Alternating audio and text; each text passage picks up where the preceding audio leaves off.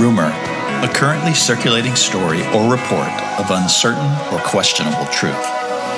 This is Rumors of Grace, where I talk to people rumored to have found beauty and truth in broken and uncommon places.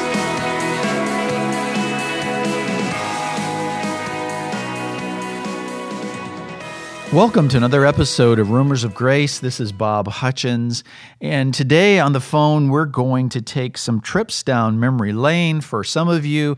For many of you, this will be a brand new introduction of my guests. On the phone with me today, I have Don Franciso and Wendy Franciso, a husband and wife team. Don and Wendy as well have been involved in the contemporary Christian music industry. Don himself for, over 45 years. He's released 20 albums. Many of you may know the name. Don Franciso back in the day was pretty popular, had a lot of radio play, toured around the country, did concerts, and we'll get into some of that. Wendy Franciso was part of a group called Wendy and Mary, and together Don and Wendy, welcome to the show, first of all, but I forgot to ask, where do you live now? Where are you calling from? We live in Colorado.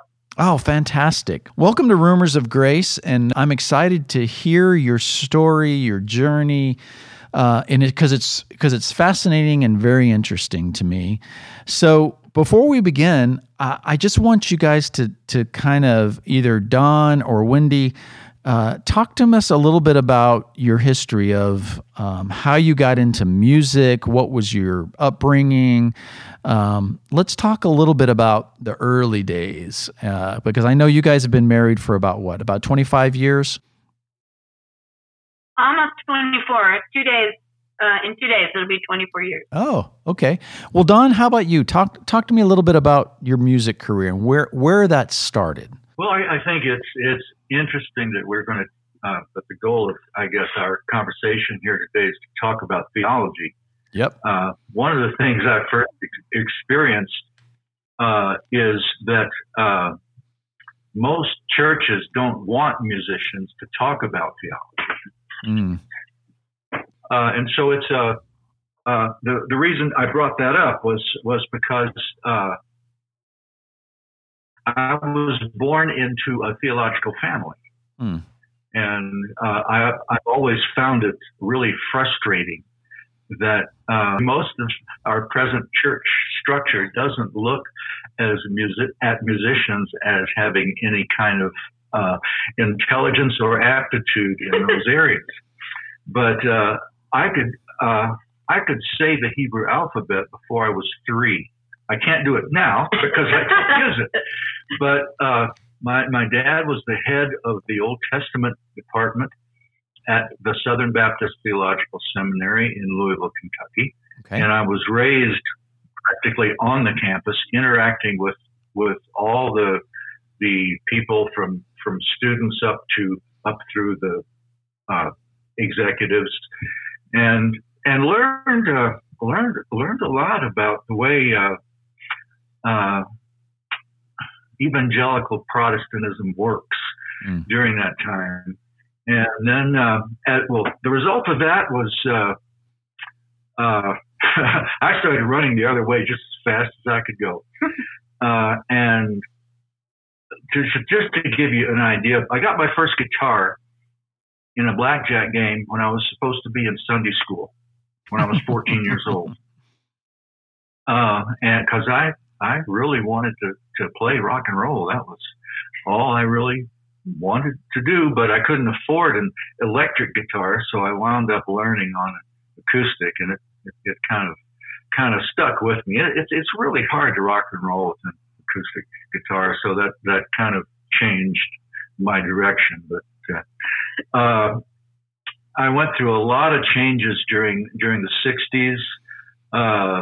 The whole sex, drugs, rock and roll thing, and got into Eastern meditation and yoga seriously, conscientiously. I did my yoga exercises twice a day and meditated, and was a vegetarian. That back then, since I didn't cook very well, it meant eating a lot of meals at Taco Bell. But lots of bean burritos. Then one morning, yeah, that's it. Yeah. I still eat them. But one morning during my meditation time, when I was 28 years old, that was in August of 1974, God spoke to me so clearly, I thought somebody was in the room. It was, nothing like that had ever happened to me. And I've had some spiritual experiences before that, but nothing with this clear voice like that. It was what he said was, Don, this is Jesus. I love you. Why are you running from me? And at the same time he spoke the words, he showed me inside who he really is. That's the only way I know how to describe it. It just shattered my religious image that I was raised with. I had this picture of God as this angry old man up on the throne with this big spiritual bullwhip, just kind of get back in line, all you dirty, rotten sinners. Right. But when Jesus spoke to me that day, I was into all kinds of stuff. I won't give you a list, but I'd have been arrested for a lot of it. And he didn't mention anything I was doing wrong. It was like it didn't exist as far as he was concerned. He just said, I love you. Why are you running from me? And the revelation that I got that day was so powerful and so deep that it gave me direction for the music I was writing.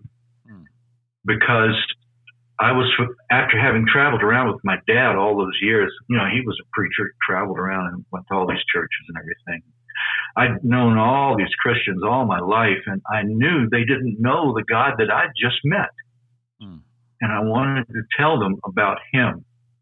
And that's why I started writing, and that's why I started writing Christian music, and why I got into the Christian music business. That's the long version to you. Yeah, was that around the mid-70s? Is that when you really started going into that full time? Yeah. Okay. Yeah. I think He's Alive was in 76. Okay. That's awesome. And was that your, quote, biggest hit, He's Alive? I think that's why a lot of people who may have been around that time and in the church remember that song by Don Francisco, He's Alive. Would you say that was your big hit? That would definitely be my biggest hit. Okay. Yeah. That's awesome. Now, Wendy, what about you? What was your upbringing? Was it similar or different? And then you got into music, correct? Yeah. Well, I guess I was introduced into campus life in 1973 and, quote, asked Jesus into my heart, unquote. And I had grown up working in camps as a wrangler. and so I just started working in Christian camps. And I met my friend Mary, and we started singing for campfires. I don't really know exactly how it happened. We just started having people ask us to sing. And so we thought we better write some songs. And it's terrible because I have had so many people ask how to get into Christian music, and I could never answer them. Just go to a stable and start shoveling horse poop, I guess. I don't know. and so we started singing, and more and more people asked us, and it was honestly, truly a wonderful way for a kid to grow up. And Mary and I were young, and we spent our weekends providing music for these ski trips of Christian youth groups. And we just went all over the place in California, and finally signed with Sparrow Records and traveled around the country. And they were just good years. That's amazing. So you guys were involved in the whole Christian culture, subculture in its heyday, going from the mid-70s to the 80s and beyond. But I bet you between the two of you, saw a lot of stuff, good, bad, or indifferent, as you toured around the country and the world, singing in churches and auditoriums and things like that. Don, do you have fond memories of that time? Was it a mix of good and bad? Can talk to me a little bit about what that experience was like as far as your memory. Oh, goodness. Well, first of all, Wendy's, what she said about what she at least wants to say to people that want to get into Christian music is, to start by going to a stable and shoveling poop. Well, that might be a good idea because it's only going to get deeper. I've heard that. But no, I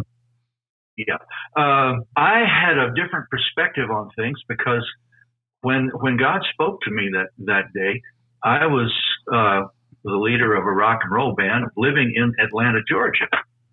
And most of the whole Jesus people thing that was happening was out on the West Coast. And so I missed a lot of stuff that was happening out there, and I really don't know what to say about it. I was kind of just isolated because of, it was the South was just pretty much, locked into the denominational thing, and the Jesus movement didn't really hit it quite that hard. So you were in, I seem to remember, and correct me if I'm wrong, is like you kind of got lumped into the whole Jesus music, Larry Norman and Randy Stonehill, and then there was Don Franciso. Would you say you weren't really part of that, or you kind of were? Well, I wasn't, because I didn't even know those guys. I mean, I ran into them once or twice at concerts or festivals, but that doesn't really count. Really, right. You just, that's what you look like. It's kind of all it was more of a time period, same time period, same genre. Yeah. I remember getting to open up for Andre Crouch once, and man, that was a huge privilege. That was just wonderful. But I didn't have a chance to hang out with any of the people. That's one of the bad things about the music business is, unless you live in a city where everybody else lives, which I didn't, you never see other people on the road, because if you happen to be in the same town at the same time, you're doing concerts and you can't get together. So I was just kind of rattling around, and I got picked up by Bill Gaither. He got really interested in me, and I want to credit him with giving me a real leg up, because if it wasn't for him, I mean, he invited me to do a little special spot in his concerts, and back then he was averaging around 10,000 people a night, and getting me up in front of that many people, I mean, my goodness, it was terrifying. Sure, and he's still at it, believe it or not. Yeah. And I've met a lot of people in the Christian music business, a lot of Nashville people, and Bill is one of the few people that I still have a great deal of respect for. He's just a man of character. There was one real watershed experience that I had with him while I was on the road. We did a concert in Fort Worth at I forget the name of the place, big, humongous place. I don't know, 15,000 people or something were there. And Bill broke down and cried because he just spent, I don't know how many hundreds of thousands of dollars on a brand new PA system that he had to fly. He flew in a jet while the PA system was in 2 tractor trailer rigs on the road. And he was crying backstage, just in a mess, because he couldn't keep time with the band because of the slapback off the wall. I just looked around at all the stuff and all the stress and all the stuff that was going on, and I just made a decision, I don't think I want to go this way. And that was a point at which I kind of unplugged and just, at least in my head. Yeah. Yeah. So talk to me a little bit about, I'd love to hear from each one of you.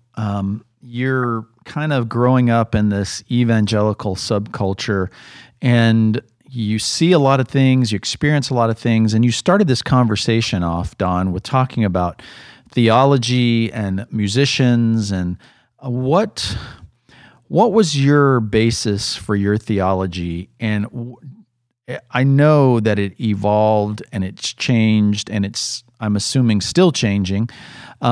Talk to me about that journey for you as someone who was in the spotlight, who was someone who kind of made a living off of the evangelical culture. What began to change for you? And I want to hear the same thing from you, Wendy. Is that something that you did together as a married couple? Did it happen before? Did that happen individually? Talk to me about how that began to evolve and grow and change from, say, what you were brought up in and what you experienced in those early years of your music ministry. Oh my goodness,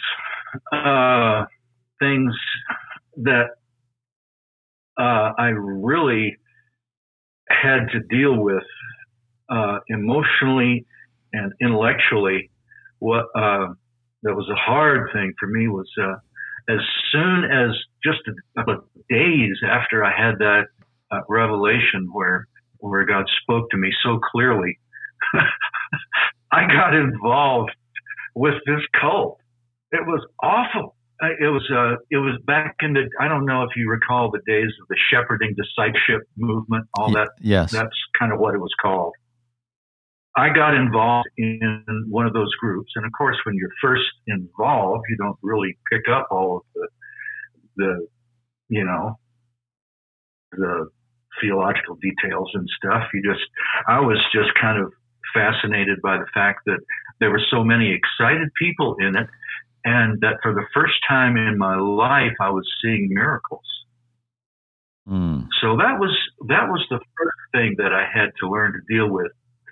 Is after a while, I realized that it was a place with just absolutely sick theology that was teaching people that if you disobeyed an elder, you were disobeying God.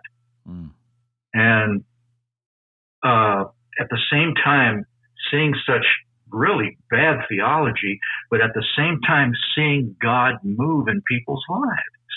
It was one of those things that at first was a real disconnect, but after a while I realized that God acts because he loves us, not because we have our theology right.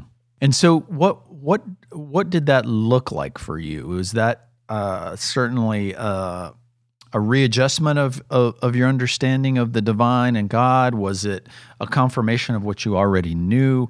I know in that environment, that quote shepherding environment, for those people who are listening who aren't familiar with it, and correct me if I'm wrong, but it was a very kind of harsh, you submit to the authorities of the leaders or the quote shepherds of this church or denomination, or whatever you want to call it, movement, and all will go well for you, and this is what God wants for you, and you don't, when you don't, and it gets down to very like detailed, like you don't even make a decision of who you're going to date or not date, where you're going to move, what job you're going to take. Everything has to go by the elders. Is that kind of how it was?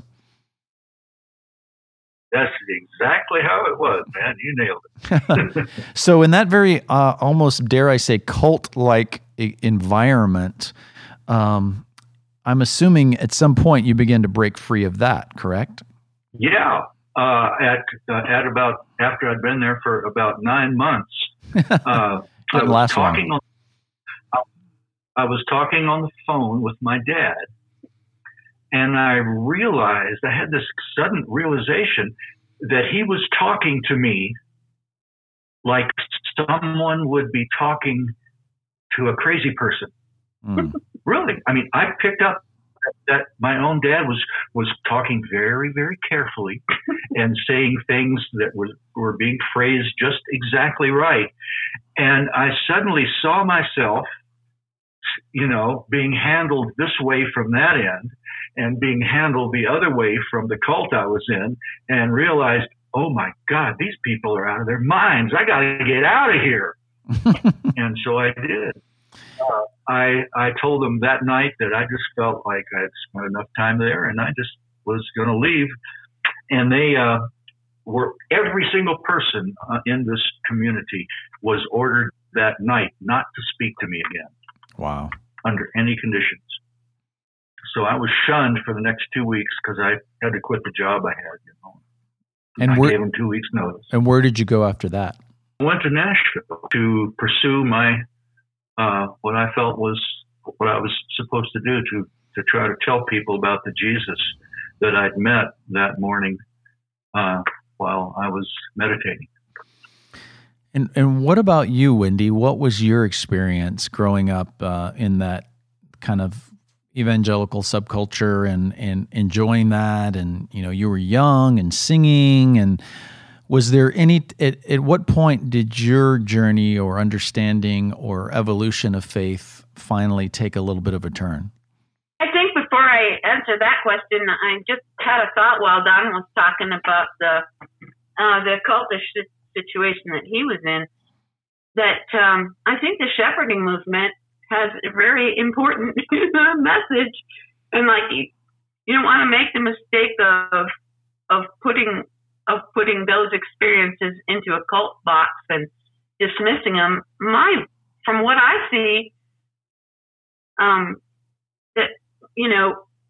that kind of authoritarianism is everywhere, and so when you ask me how, what brought about kind of the need for change, oh my gosh, I mean, that sort of authoritarianism is always going to be cultish, no matter where it is, sure.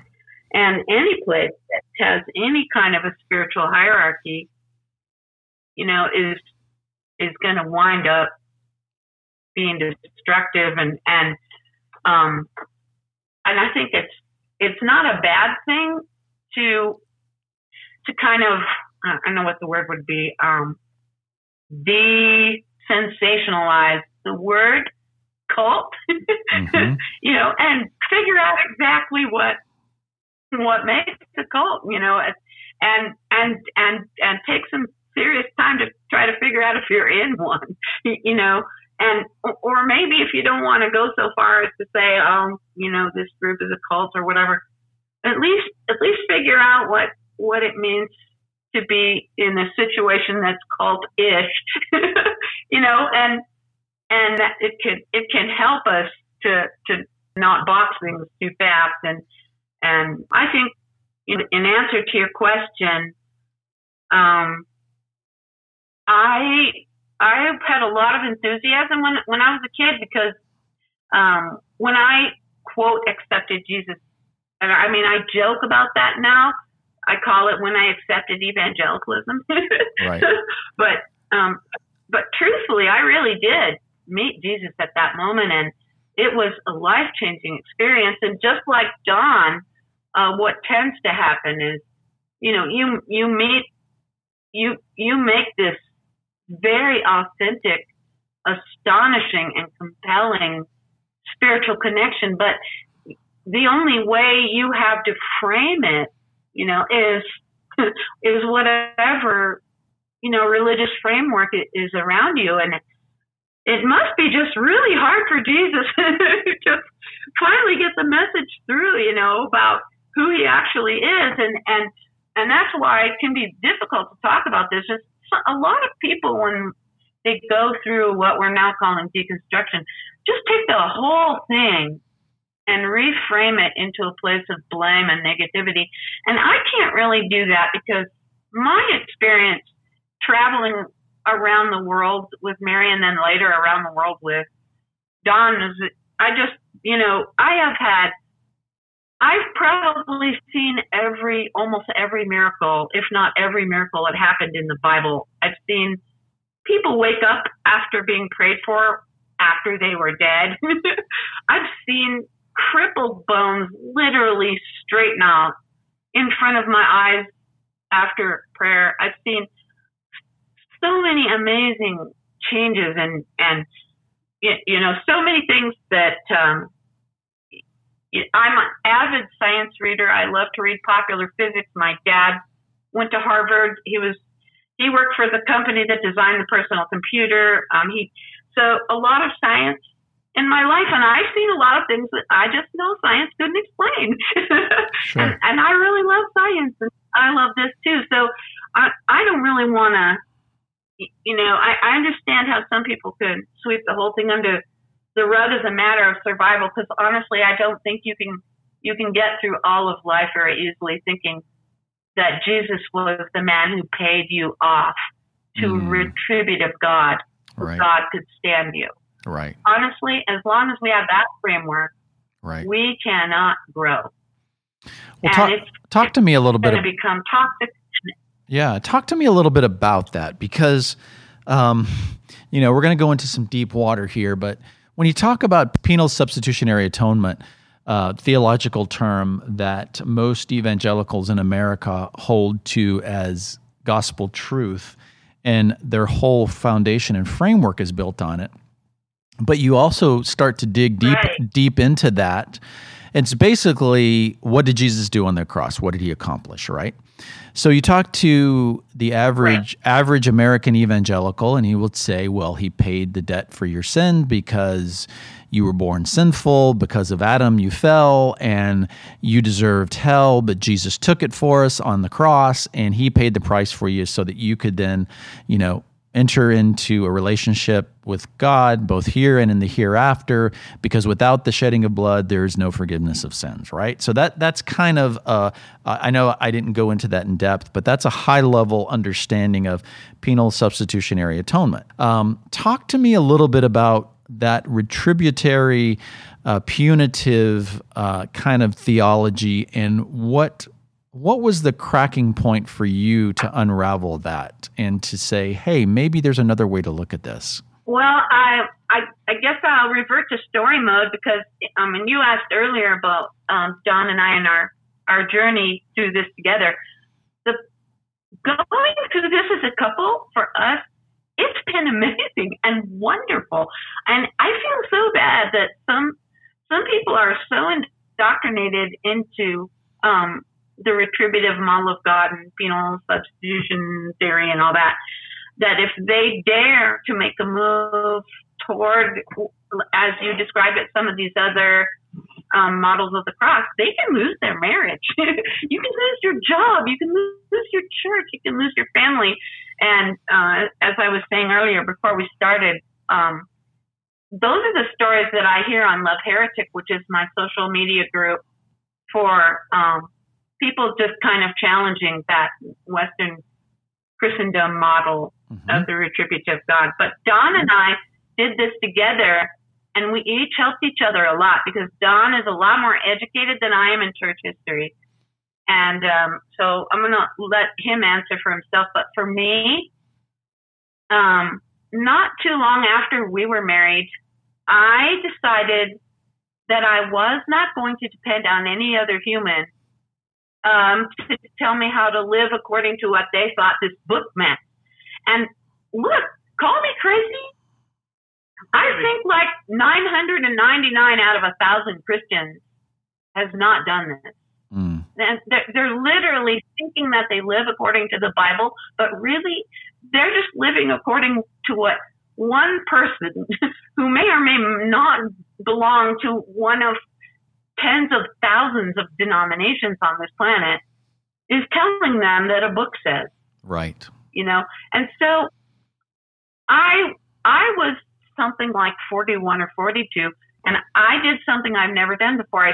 And my motivation was, I have just so had it being a woman in this religion, because I'm a scumbag and I don't fit any of these feminine models and everything that I feel like I am inside. I'm an artist, I'm a musician, I'm terrible at housekeeping. I make a terrible Christian because I'm not good at domestic things, and I this can't be right. So my motivation was being a woman, having come up through where I came up through. So I put a bunch of study books around me, like Strong's Concordance, and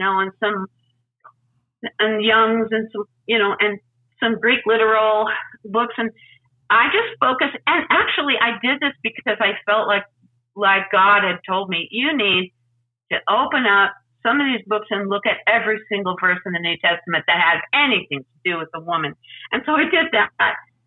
And at the end of 2 or 3 days, I was so shocked at the difference between what I was reading in the Greek literal study guides versus our modern translations, that I actually took a Bible and threw it across the room, and it all came down like a huge stack of cards. And I told myself, if they can do this to wound half of humanity based on gender and obscure who we really are in God, then it would be, it's no stretch to imagine that there's no hell either, and that they've done it to the whole human race. And it just came down. And I went to Don and I said, hey, Don, this is what I literally said. I said, you know what? If I'm wrong and I'm actually supposed to be your love slave,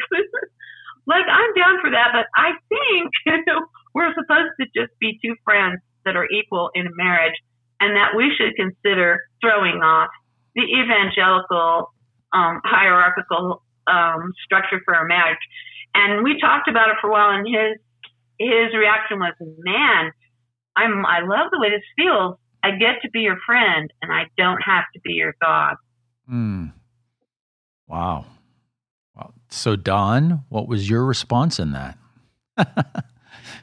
Just like she said, it was such a relief to realize that we could. I mean, that I was going to have responsibility for my life, and she was going to have responsibility for hers. What a concept! Yeah. Yes. But I've been at the bottom now of this was stuff that I've been struggling with for years. That I think is at the crux of how anyone is going to look at Christianity. As long as you look at the Bible as something that's to be literally interpreted as the Word of God, you're going to be crazy. Yes. You're going to go nuts because you can't do it. It's impossible, and it was never intended to be that way. Now, I've already told you that I, was raised with this stuff to the extent that when my dad, who did a lot of postgraduate work here, there, and non, he didn't run into this in the Baptist schools at the time, but he ran into something called higher criticism. And when I started understanding what that was all about, as a child, I reacted against it and thought, oh, well, this isn't right. Actually, teenage child, but still, you might think you have a brain when you're a teenager, but that's only partly true. And I was, and so I, in spite of the fact that I was rebelling against all of it, I still had this deep conviction that the Bible was not supposed to be messed with that way. You weren't supposed to separate the sources. Man, Moses wrote this because it says he did. Right. And so when I had my experience at age 28, I approached my newfound Bible study with that fundamentalist outlook. I bought it, and I started reading the Bible that way. And I can say, since it's me, that I got crazier and crazier. But it all kind of came to a halt one day when I was doing some concerts in the south of England, and I went to hear a Bible teacher. And he was teaching out of John chapter 15, I think it is, where Jesus says, I am the vine, you are the branches. And then the next verse, I think, is any branch that is, but anyway, he was teaching that the translation is just plain wrong. And I got so offended that I almost left the room. Wow. That because I was just so sure that this was right, that when Jesus said that if you if you don't produce fruit, you will be cut off and thrown into the fire. Yeah. Mm-hmm. Thank you. I was just kind of shorting out here, but I stayed long enough to listen to him, and I realized he was right, especially after I went and checked it out for myself. That if you, that's not at all what the verse says. The word means to cleanse, and it's the word following that is translated, he will take that away, can much better be translated as lift up. And if you know anything about viticulture, and I studied it after that, you find out that in order for a grapevine to produce a decent amount of grapes, it has to have its leaves can't be covered because they can't photosynthesize. I mean, that's not rocket science to us these days, and back then, especially in that arid culture where they grew grapes, they had to actually wash the leaves during the season because it wouldn't rain and they'd get covered with dust. And so you've got a picture of God washing the leaves, not pruning, because you never prune a grapevine until the season is over and it's all done. If a grapevine falls down into the dirt, it doesn't produce. And so you lift it up and put it back on the trellis. And that's what the whole story is right there.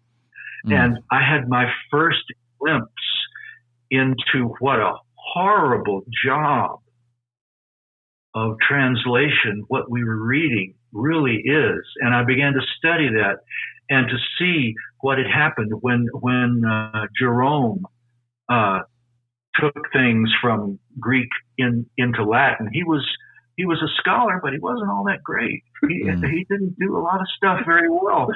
And unfortunately, translations are like legal precedent.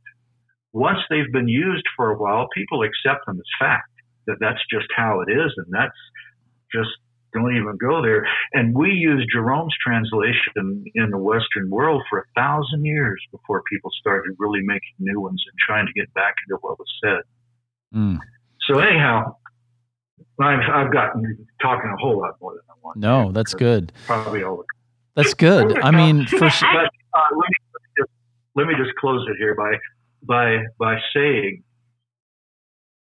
I love reading the Bible, but it's hard for me these days. It's so hard because I've read it long enough to begin to see how many levels there are between us, what we're reading today, and the culture, and what was actually being heard and said back before it was actually written down. We don't have any Gospels before about 30 or 40 years after Jesus died. Nothing was written down. Can you imagine how things change in people's heads in 30 or 40 years? Especially with the insane cultures and the persecutions and stuff that were going on. It's, we have a really good friend that's a powerful intellect and a theologian, and I'm going on his word when I say this, but he said that both he and most of the other theologians he's in contact with would agree that there are only about 10 sayings in all 4 of the Gospels that scholars are really certain that Jesus actually said. Wow.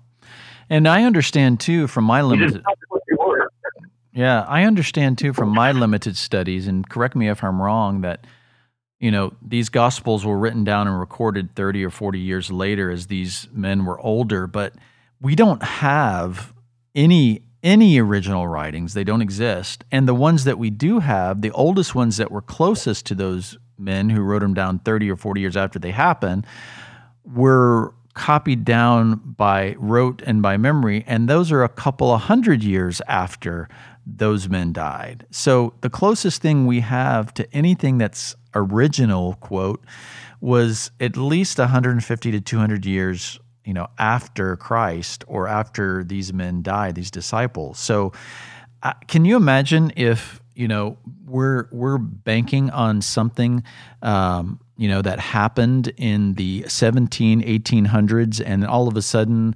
you and I decided, hey, I heard this, that George Washington said this, and there's some documents that were recorded. Cut down a cherry tree and said, no lie. Yeah, let's write it down. And then all of a sudden, someone takes that as the absolute truth words of George Washington. That's kind of what we have with the Gospels.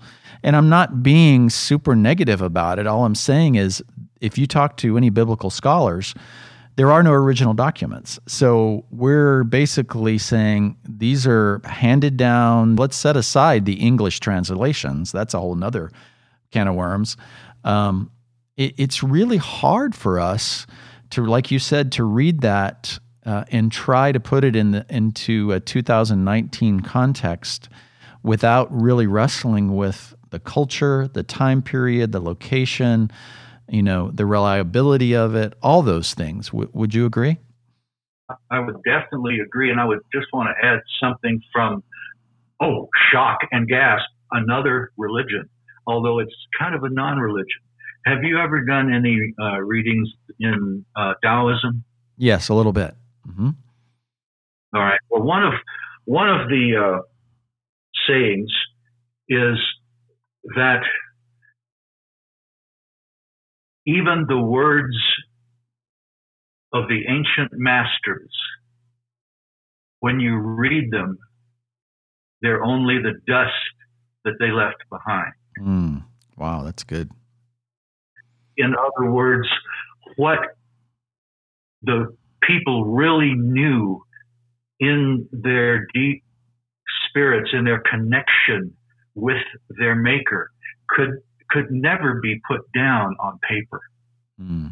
I think that's one of the reasons why, at least in ancient cultures, there was real discipleship, where you kind of lived with and got to know someone on a deep level, because it's not head knowledge. You can't just read it and get it. And that's one of the things that will really make you crazy trying to do that, because our religious system wants you to get it all in your head. Yeah, and it's interesting that this... I'm sorry, Wendy, go ahead. I think that it probably does bear saying, though, that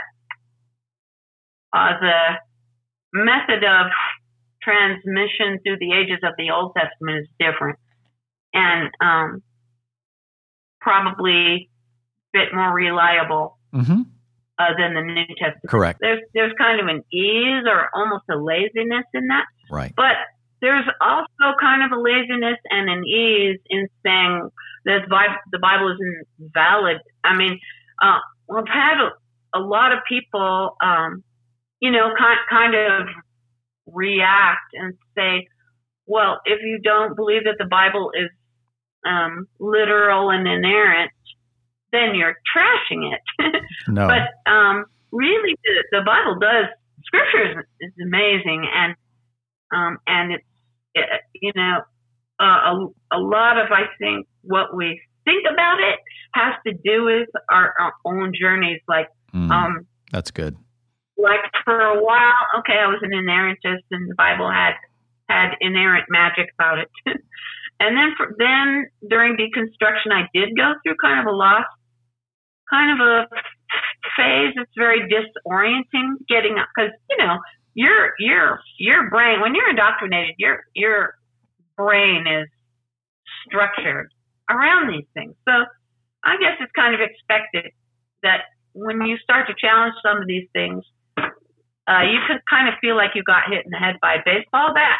Yep. And you can feel disoriented, But then it's almost like if you can get infallibility out of the way, and then if you can get past that period of time, well, if it isn't infallible, it must be worthless. And you can get past that too. I think that's when Scripture starts opening up on the level it's supposed to, and here we've got this amazing book that goes back thousands of years. It's really not too hard to dig out. I mean, we talk about how horribly it's translated, and actually there is a lot of good absolutely scholarship behind our translations. It's more how what our pulpit teachings and modern versions do to the translations. That's why I could go into Greek books and whatever and get a whole different message because of how much scholarship there are behind the translations. But just to read it at face value, it's when there is the Bible.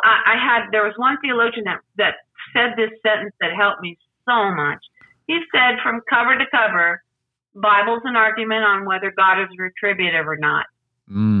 It is the tension between essentially a pagan God that needs blood sacrifice and a God of grace who doesn't. That's right. And when you see it that way, it just helps so much in this question that we're all asking. And when it comes down to the cross, you can either see it as Jesus demonstrating that even if we murder him, he doesn't retaliate. Yep. Or you can fit him into that Hebrew system of him being the retributive sacrifice. And you mentioned a scripture in passing that really highlights what's being done here. You said, without the shedding of blood, there can be no remission of sins. And that is exactly how evangelicals quote that, because evangelicals are famous for backing their own theology, even if it means cutting a sentence in half. Mm-hmm. But the truth of the matter is, it isn't what it says. It says, according to the law. That's right. There is no remission of sins without the shedding of blood. And then it goes on to talk about a more excellent way. And it's just as plain as can be. God doesn't remember sin. Love doesn't keep an account. God doesn't desire sacrifice. And this model of inclusion and grace, and that looking at the cross as if it's a demonstration of love, as the Apostle Paul saw it, and not as the ultimate Jewish/pagan sacrifice. Yeah. At the core, that's all it is. And if those few dominoes fall, you are not going to end up being able to be an evangelical any longer, and you will. You'll start that journey, and you'll start to wonder if it was really Jesus you accepted into your heart or John Calvin.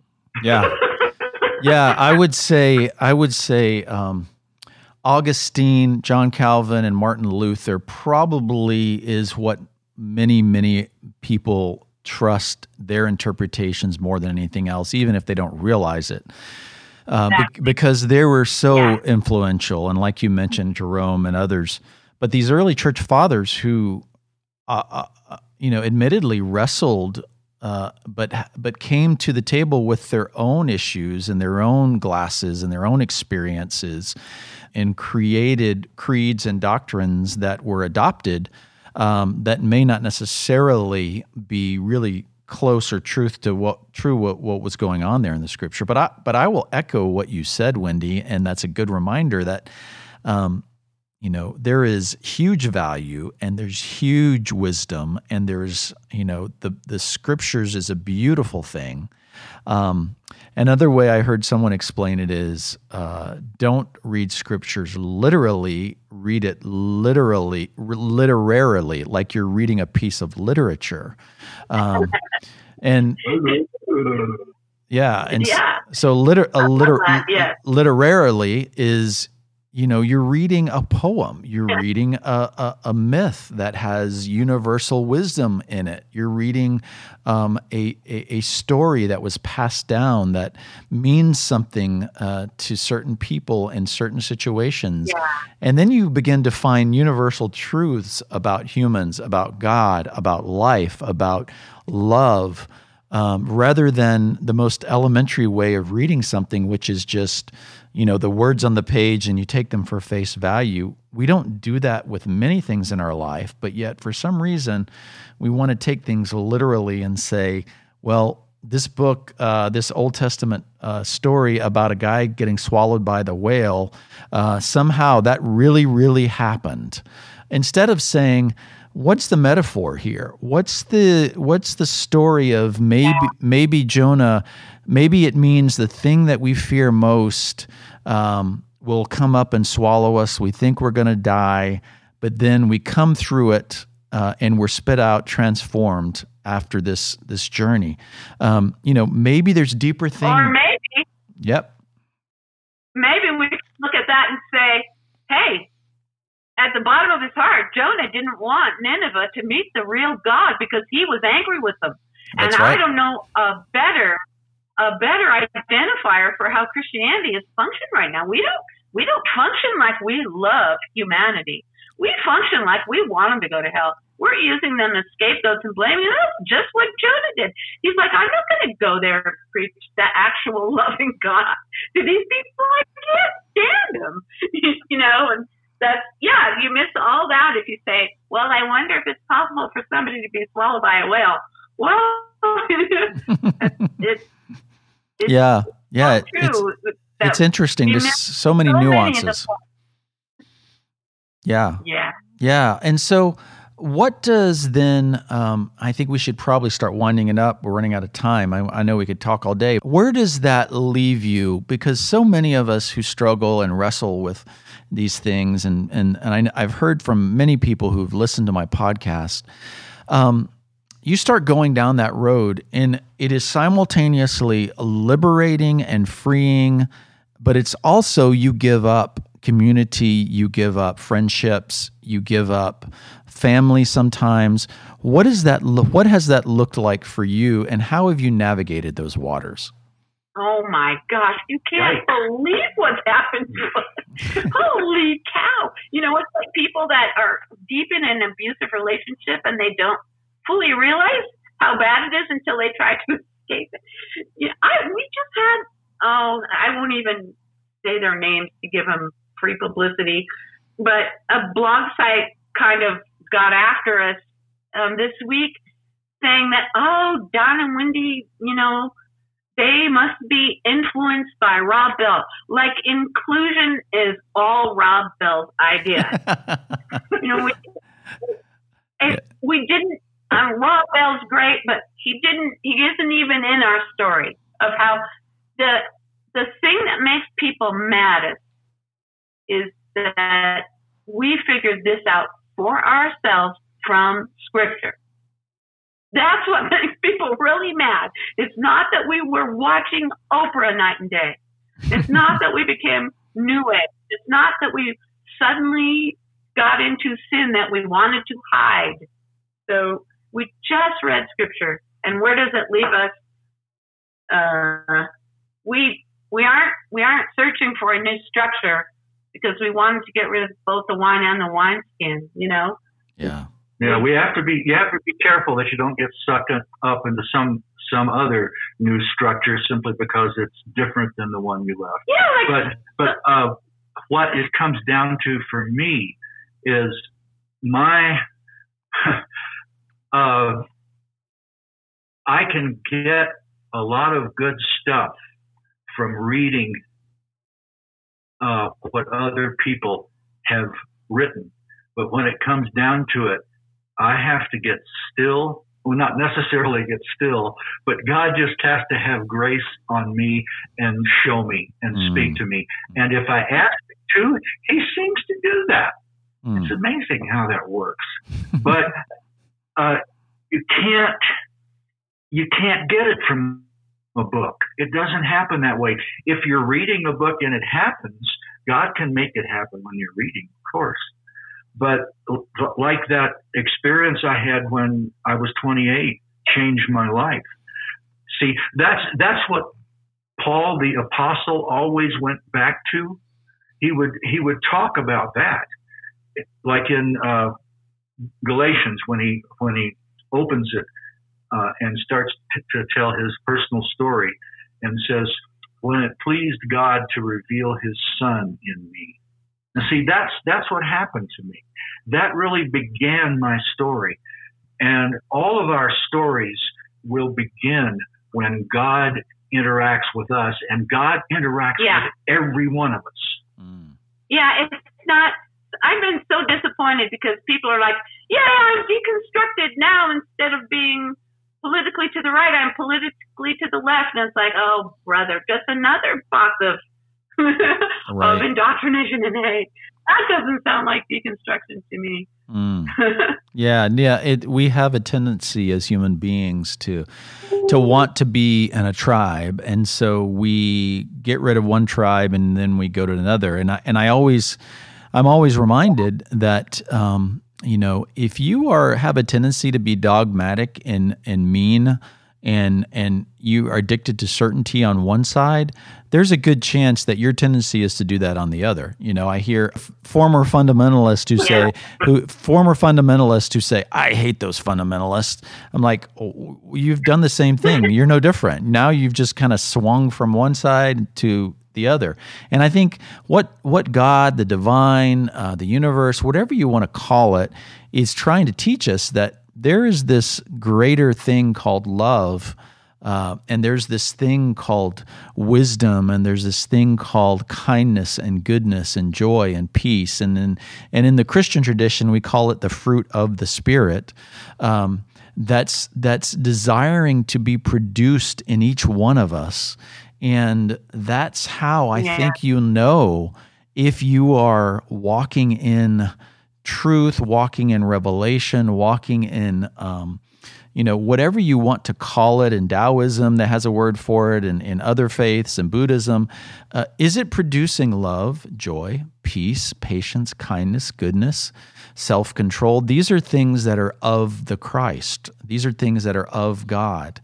And if it's producing that in you, that's where you need to be digging further. And if it's not producing that in you, I say run from it. No matter what it's labeled or what it looks like, it's not serving for you what it needs to serve.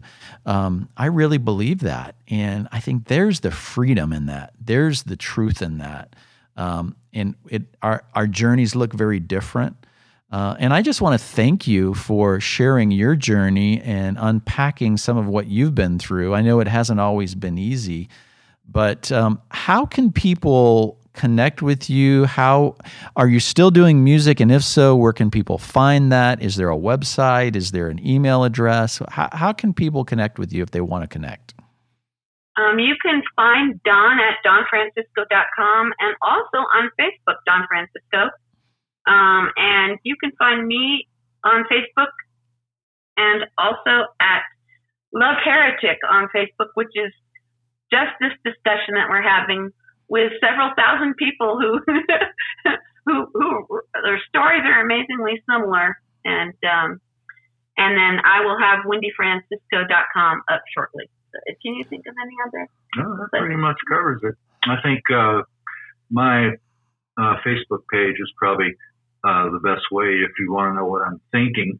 If you want to order CDs, though, the donfrancisco.com is the best. Yeah, thanks. Thanks for asking that. Yeah, absolutely. And for having us. Yeah, and I want to thank you for being a model of a couple that are married, that are going through faith journeys and waves and tornadoes and peace and calm and all the things that goes through and weathering it in a way that's accessible and extremely encouraging. So thank you for being transparent. Thank you for being honest. I know that, Don, especially for you, for someone who's had, that level of kind of public notoriety and who may still kind of make a living off that, there's a tendency to kind of be like, well, I'm not going to talk about this too much. I don't want to lose anything. And yet I thank you for being honest. I think that goes a long way, and people will really appreciate seeing that side of you, and you too, Wendy. That's just amazing. So thank you for that. I hope a lot of my listeners are encouraged. And if they have the same questions, I hope that they reach out to you as well. Yeah. Thank you so much, Bob. All right. Talk to you guys soon. Bye-bye.